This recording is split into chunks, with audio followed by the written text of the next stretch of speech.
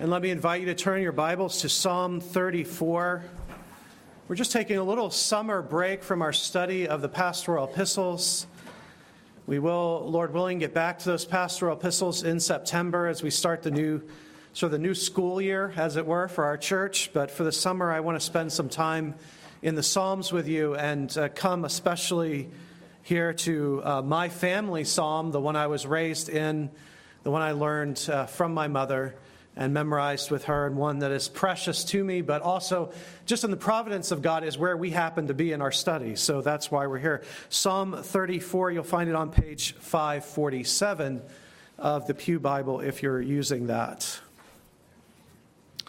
Once you become a Christian, probably the biggest ongoing battle you will face in your life is the battle to trust God. This is the battle that dominates the lives of Scripture's greatest characters: Abraham, Isaac, Jacob, Moses, Ruth, and David, just to name a few. Their lives were all about trusting God. Ruth left everything to go be a beggar in God's promised land. Abraham left his family and his clan and went to a land he did not know in the promise that on one distant day it would be his inheritance. Moses, when he was called to lead, was eaten up by fear and reservations, and God had to repeatedly call him into service and provide him even with miracles to bolster his faith. Fear and doubt are probably the biggest, most constant struggles we face as believers.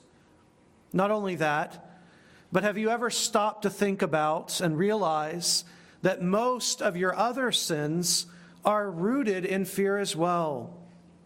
For example, have you ever noticed how much of your sinful anger is actually about sinful fear? We blow up at our spouse or our sibling or our child because they let us down. But deep down in our hearts, the real issue is fear. We're terrified to fail as parents, so we lash out and yell at our kids, hoping to make a difference. We're terrified that our marriage would fail, and so instead of loving and serving, we lash out in anger. Now, of all the fear struggles in Scripture, and all the fear strugglers in Scripture, David seems to me to have struggled the most fully and to have written about it most brilliantly. David's life was incredibly stressful. He began life as a shepherd, guarding animals in an unpredictable wilderness, laying himself out under the stars. Then he spent his young years fighting giants, dodging his maniacal father-in-law, King Saul, who, by the way, took his wife from him and poisoned his only close friendship with Jonathan. And then, when America's Most Wanted, that section of his life was over, he had to run a country, a kingdom that was relatively small and surrounded by much larger vindictive enemies, not to mention all of the jealous traitors and assassins that came at him from within the nation of Israel. So yes, David knew fear. And as God always does, the fear was not wasted in his life. God used David's extreme life to wring out of him by the Spirit the most wonderful words of praise and trust that can be found in anyone other than Christ himself. All this, you see, all this that he went through, forced David to realize and preach a message that usually only comes to us in our elderly years. David taught that trust and praise only come into our lives when we despair of ourselves. When we stop magnifying ourselves and throw ourselves unreservedly on the Lord, only then will we know peace. To use a hymn we often sing, so long as any other trust intrudes, so long as we're trusting in anything else, we will never feel secure. And this is what so many of the Psalms are about. This is why he called God his rock, why he wrote about God's wings covering him. He is a shield, says David. He is the one in whom we hope. We wait for him like one waits for the dawn. And all this inspired countless songs and prayers. The Psalms have long been the worship manual of the church in every age. To give just one example, it was the constant emphasis on God as our refuge that inspired Martin Luther many years ago to write, "A more mighty fortress is our God." David is constantly telling us that God is a refuge, and not just one of many, but the only sure refuge for our frightened and fidgety lives and hearts. If you're trusting in anything else, it will fail you, and it will make you sick with worry. What's more, that thing you are trusting in will become your glory, your pride, taking you even farther away from God and from rest. Psalm 34 is among the greatest psalms of trust. Trust in God alone.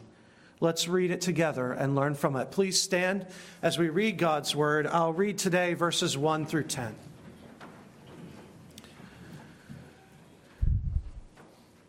Our introduction says, "Of David, when he changed his behavior before Abimelech, so that he drove him out and he went away. I will bless the Lord at all times. His praise shall continually be in my mouth. My soul makes its boast in the Lord. Let the humble hear and be glad. O magnify the Lord with me, and let us exalt his name together. I sought the Lord, and he answered me and delivered me from all my fears. Those who look to him are radiant, and their faces shall never be ashamed.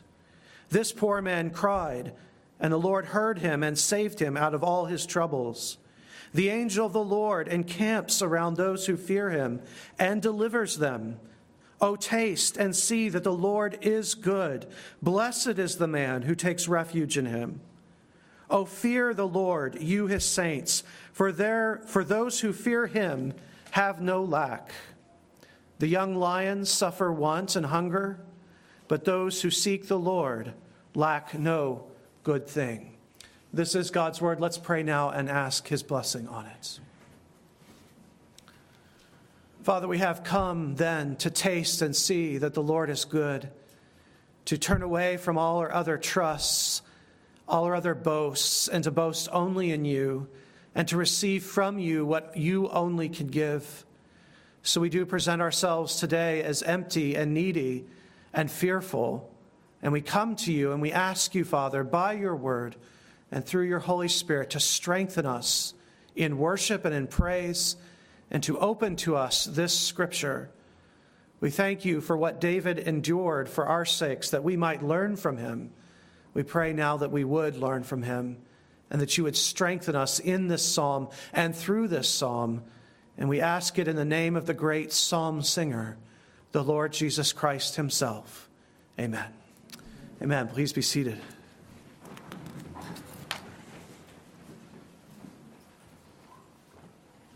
Psalm 34 can be broken down into two halves, two big sections. The first half, verses 1 through 10, we could call David's testimony, his testimony. David, in those verses 1 through 10, rejoices in what God has done in his life, and he rehearses the events that led up to the writing of this psalm, and he urges Israel, whenever you're given a testimony, I think you do this, you urge the people who are listening, fellow believers, to join in the praise and to follow you, to start trusting themselves more fully in God because of what has happened to you, and at all times to praise him, even and especially in the worst moments of life. Then the second section, verses 11 through 22, he instructs the congregation on how they can fully experience this joy by walking with God and understanding God's ultimate plan. This is where the psalm begins to sound a little bit like a proverb. Real quickly, we won't spend time here today, but you can look at verse 11. And you can see this instruction motif come out.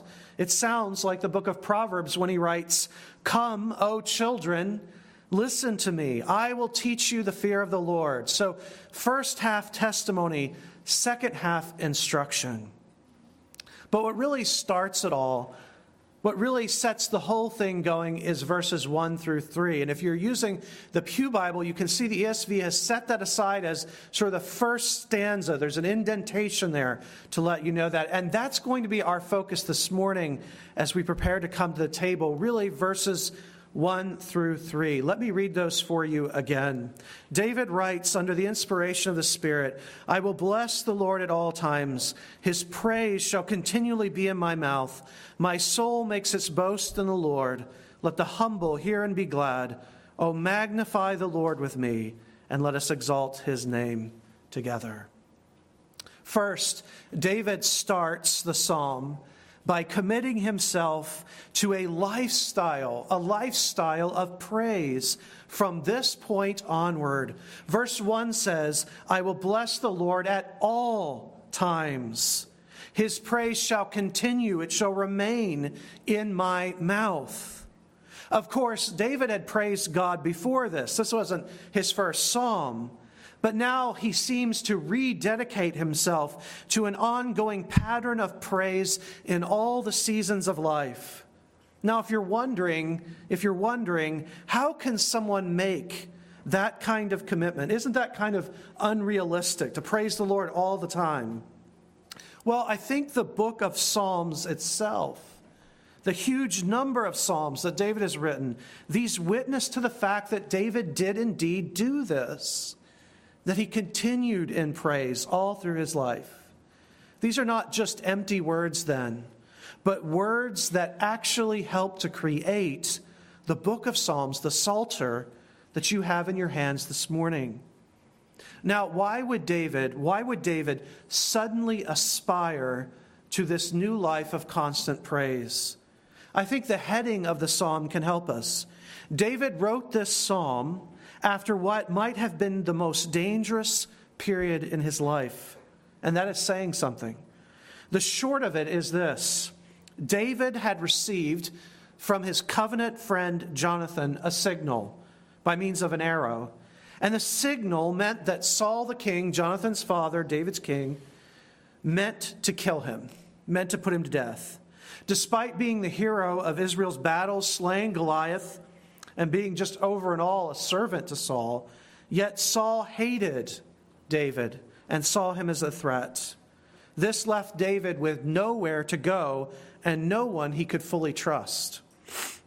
In desperation, he flees to a priest. You heard that reading from Elder Boyajian. He flees to a priest who feeds him the holy bread, the bread of the presence, and gives him Goliath's sword. In an act of total desperation, David then goes to Gath, which is Goliath's hometown, carrying, remember, Goliath's sword. While there, he assumes he'll be killed, but he has no choices, so he goes there. So he pretends to be a madman, a hugely humbling experience. And the king there, Abimelech or Achish, keeps him, but then eventually lets him go. Apparently, the stunt in Gath bought him just enough time to regroup and escape once again, this time to a cave. This psalm rejoices in God's protection through this whole phase of life when he so easily could have been executed. And this amazing deliverance has prompted him to commit himself anew to a lifetime of continual praise. And I think something like this should also happen to us, to you, shouldn't it? As we reflect on God's salvation of each one of us and how unlikely and unworthy we are to receive it, it should create in us a desire to live a life marked by continual, unceasing praise. We, like David, were caught between a rock and a hard place. The law of God threatened to kill us, and our human nature was no help. Our choice was Saul, the raging lunatic king who wanted our blood, or Gath, the enemies who also wanted our blood. But in our terrible desperation, our incredible desperation, God delivered us through his Son. Now, we are not to forget that. We're not to forget that or lose sight of that ever. We are meant to live our Christian lives in the vivid reality of what God has done for us in Christ, and from that to give constant thanks to him. Of course, there will be times, let me be clear, there will be times of immense weakness and mourning. The Bible shows that on many occasions, and David did at times mourn and weep and write these wonderful psalms of despair.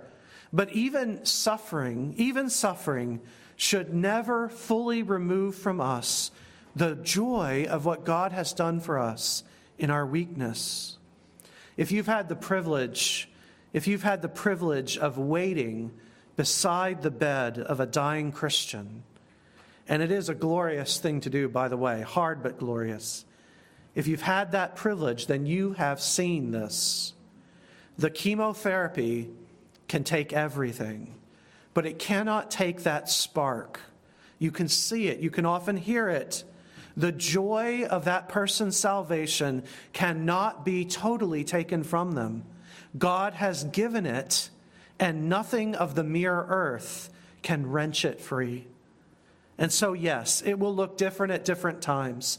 But David speaks for all believers here when he says that God's praise will never be out of the mouth and heart of a truly redeemed person. They will never get over it. We will never get over it.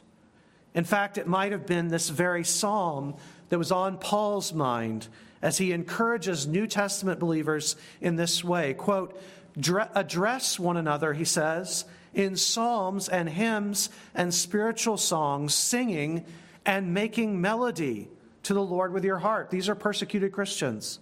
Make melody to the Lord in your heart, giving thanks always, he writes, and for everything to God the Father in the name of our Lord Jesus Christ. Through his intense trial and his absolute dependence in it, God has renewed in David a desire to live from now on in a spirit of praise. Whatever else may be happening, and days of mourning will come for David, yet the word of praise would also forever be in his mouth. His life was changed. His mouth was changed as he reflected on the magnitude of God's love and salvation for him at the most desperate moment of his life. Second of all, in verse 2, David says that this song in his mouth has also changed his heart, his trust. He writes, verse 2, my soul now makes its boast in the Lord. Let the humble hear and be glad. This experience has helped David to reset, and we need this sometimes. It has helped him to reset where his confidence is. We may not think of ourselves as confident. Some of us do, some of us don't. But the reality is that you cannot function in life without a certain amount of confidence. Just like you have to worship something, so also it's inevitable. You have to trust something in life. It's just the way it is. David's experience helped to change his heart by moving his confidence from himself more fully to God alone. In other words, instead of crediting himself with his deliverance, this whole experience has caused him to boast in God, to acknowledge God as the only one who really is in control. After all, all he could do was wander around and act like a madman and hope that no one killed him. He was completely vulnerable and exposed in every way. Here then in verse 2, you see, we have the gospel, don't we? The gospel according to David in verse 2. God saves his people in a way that is designed to teach them dependence, that causes them to boast in God alone. And that's why David adds, the humble, the weak, the empty, the needy will hear about this. They'll hear about how God saved me, and it will cause them to rejoice. Such a God-centered message will be like cold water on a summer day to the humble and the needy. They will hear and be glad. But the proud and self-reliant will never acknowledge or seek God's help. They're too busy trusting themselves. When things go well in our lives, we tend to credit ourselves or even someone else who helps us and we care about them. But the humble and needy person, the empty person, is the person out of options. We often refer to David as the man after God's own heart. That description comes from God himself. He is the one who said that. But what we need to always remember when we say that is that David becomes that by the grace of God alone. The first stanza then is a call to worship. Verses 1 through 3 are a call to worship that will appeal only to people who, like David, have been at the end of their strength. The needy will hear about this amazing escape and recognize that God was behind it and that he can save them as well. They will hear David's boast in God and they will rejoice. Jeremiah 9:23 through 24 is one of the most quotable places in the Old Testament. In these two verses, the prophet Jeremiah uses this word boast 5 times when he writes, "Thus saith the Lord, let not the wise man boast in his wisdom. Let not the mighty man boast in his might. Let not the rich man boast in his riches. But let them boast, those who boast in this, that he understands and knows me, that I am the Lord." And no doubt thinking of this, Paul in Ephesians 2 wrote those memorable words, "For by grace, you have been saved through faith. And this is not your own doing. It is the gift of God, not a result of works, so that, for the purpose that, no one may boast." Just as you must worship something in life, so you must boast in something in life. I think Martin Luther was right when he said that the whole center of the Christian life is a faith that despairs of self and boasts in God. Luther was upset with the Roman Catholic Church because they had set up a system of works that allowed for boasting. That was his concern. In giving a system of grace instead of a sovereign God of grace, the church was accidentally maybe, but still sabotaging the very work of God, which is meant to bring us to the end of ourselves so that we can finally receive God's free gift of grace. When we really stop and think about our salvation, and let's be honest, we don't do that often enough, but when we do, when we think about our salvation, when we think of how God redeemed us in Christ before we were ever born, how at just the right time, and you know this, how at just the right time he came and got us and worked in your life, these thoughts should make us, the humble, glad. We rejoice because the good news of the gospel is that Jesus saves people who cannot save themselves. He does for us what we could never do for ourselves. That is David's message. That is David's gospel. That is the gospel according to the Old and New Testaments. I know I say this often, but I don't think it can ever be overstated. All the other religions, all the other world systems today are, at the end of the day, just pious advice. Do these things, perform these deeds, perform these rituals, and you will live, or the world will love you, or you'll be reincarnated as something better, or whatever. You'll be okay. Those other religions appeal to those who are already put together, those who come from good homes and have financial stability to give, to study, and to meditate. But the gospel of Jesus Christ is for the poor in spirit. It is God doing for us what we could never do for ourselves. And that's why David says, the humble and the poor and the empty rejoice. It is the one religion, the only one, that is actually for losers, self-identified losers. And that is why, even in the New Testament, it held a special appeal for the tax collector, the prostitute, and the criminal on the cross. It causes the desperate, it causes the humble to rejoice. Finally, in verse 3, and this is so important, notice how this work of God inside him is not static but living.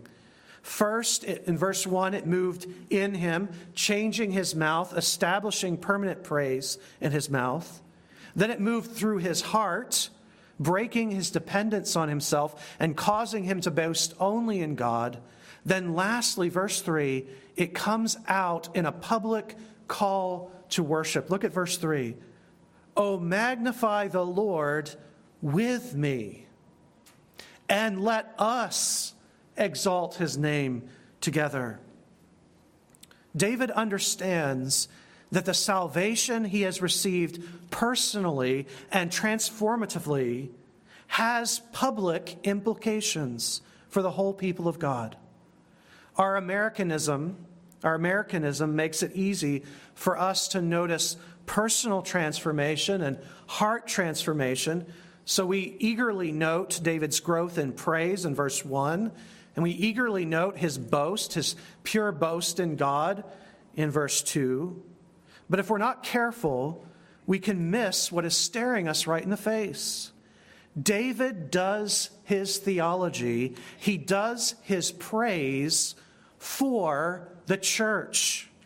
He calls the whole church to join in and to participate fully. In his new systematic theology, Puritan theologian Joel Beeke asks this question: where is theology to be done? This is a man who trains pastors. Where is theology to be done? Here's his answer. He says, in the church. And this answer pairs wonderfully with verse 3, doesn't it? What God has done for David is now leveraged for the whole body of Christ. Beeke writes, the study of theology, apart from a deepening oneness with Christ's church, is contrary to God's will. Our understanding of theology grows in spiritual insight when we live in community with other believers. And so David says, come, let us exalt together. Let us praise together. Come rejoice in what God has done and taught to me. Paul, the Apostle Paul, captures this dynamic perfectly in Colossians 3, verse 16. He says to the Colossians, let the word of Christ dwell in you richly. Now, when we read that as Americans, our instinct is, that's great, that's about me and my quiet time and my personal walk with Lord. No. You've cut it off. That's just the beginning. Because what does Paul immediately say? Teaching and admonishing one another in all wisdom, singing psalms and hymns and spiritual songs with thanksgiving in your hearts to God. And that's why I'm calling this first stanza, verses 1 through 3, a call to worship. And many psalms, if not most of the psalms, have them, as does our service this morning, a call to come as a group, as a body together, to complete our joy by sharing our joy in what God has done for us. But you may be asking yourself this morning, why does that matter? Surely the important thing is that we are changed personally, individually. After all, we cannot add to God's glory. So why does God care so much about our corporate response? C.S. Lewis, in his little book on the Psalms, thought that it mattered, and it mattered a lot. Joy, he wrote, joy is not complete until it manifests in praise. Here's what Lewis wrote. He said, I think we delight to praise what we enjoy because the praise not merely expresses, but completes the enjoyment. It is its appointed consummation. It is not out of compliment that lovers keep on telling one another how beautiful they are. The delight is incomplete till it is expressed. It is frustrating to have discovered a new author and not to be able to tell anyone how good he or she is, to come suddenly at the turn of the road upon some mountain valley of unexpected grandeur, and then to have to keep silent because the people with you care for it no more than a tin can in the ditch, to hear a good joke and find no one to share it with. The Scotch Catechism says that man's chief end is to glorify God and enjoy him forever. But we shall then know that these are the same thing. Fully to enjoy is to glorify. In commanding us to glorify him, God is inviting us to enjoy him. Praise and invitation to praise complete the joy of David's experience. Now step back with me for a moment. We've briefly studied a remarkable call to worship that begins this remarkably rich psalm. David has experienced radical deliverance, and it's changed his worship, putting praise permanently in his mouth. And it has changed his heart, reinforcing to him that God is his only boast, his only trust. And now he believes it should change the whole church. Now, on the surface, that might sound to us a little arrogant. What if you're here today and you feel completely defeated and devastated? Why should David's happiness dictate your reaction thousands of years later? How can something God did so long ago make any real difference in today's ocean of sorrows? The only answer to that question is for you to understand what it means to be a king. David is Israel's king, Israel's anointed one. The word is Messiah. So what happens to the king, what happens to the Messiah is never private. Now, we don't have kings in America, so it's easy for us to miss something that would be obvious to most everyone else who's lived in history. When you have a king who reigns by divine appointment, that king is the state. His body is the nation. What happens to him happens to us all. This is why when David sins on one occasion, there's a plague in the whole land. He represents the nation. He is its head. So David is not being an egotist here, as if he wants everyone to celebrate with him because he's in a good mood. He's not some arrogant king calling on the peasants to rejoice in their misery because he is happy at least. Rather, he's right to anticipate that his personal deliverance from danger will bless the nation itself. That what God has done for the king, he is doing for all those who are in him. This is one of those places then where David is once more transformed before our eyes, if we have eyes to see. He's no longer just another ancient king. He is the priest king of Jerusalem. As king, his salvation is the salvation of his people. As priest, his praise is their psalm, their anthem. He leads them in victory as king. He leads them in worship according to the order of Melchizedek as priest. As priest, his psalm is their psalm, and it must be. And that pattern, brothers and sisters, is no accident. For here we have come so close, haven't we, to Christ, whose victory is our victory and whose praise is now our psalm, a new song that we share with each other and the world constantly in our mouth. In all Jesus' acts, in all his acts, he represented us and acted on our behalf as king.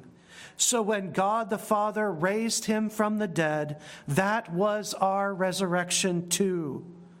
So Paul can say again and again in his letters that we are in Christ, in him. and that we have been crucified with him, buried with him, and raised with him. And indeed, he is the first fruits, the first resurrected believer, but certainly not the last, for we will be raised yet in him bodily. These 3 verses come home. They come home only as they arrive in the mouth of the resurrected Christ. It is the Spirit of Christ in David that wrote these things. And so only when you put them into the mouth of Christ can we understand the full weight of the deliverance mentioned here. It is Christ in his resurrection glory that says, I will bless the Lord at all times. My boast is in the Lord. And most important for us today, a precious promise. Christ says, the humble will hear it and be glad. What has happened to the king has happened to the people. Verse 8 then invites us to come and discover more deeply what the Messiah has already learned. David says, "Oh, taste then, oh, taste and see that the Lord is good." Let us take that sweet invitation with us now and come as the humble and needy to this table. Amen. Let us pray. Father, how we thank you for our King of beauty and King of glory, the Lamb, who bears his wounds in heaven and has a heart for us poor sinners here. We thank you that what has happened to him has happened to us, that we have been crucified with him and raised with him, and that no manner of suffering in this life can remove that word of praise from our lips or extinguish that bright light in our hearts. So cause us to rejoice in him always, to make our boast in you alone. For just as you raised the Son from the dead, so you have raised us spiritually from the dead now, and will raise us physically in the age to come. And may we take that message to the world, and especially to the congregation, that we might together magnify your name. Bless us now, Father, as we come to this table, that we might once again taste and see the goodness of the Lord. And this we pray in Jesus' name. Amen.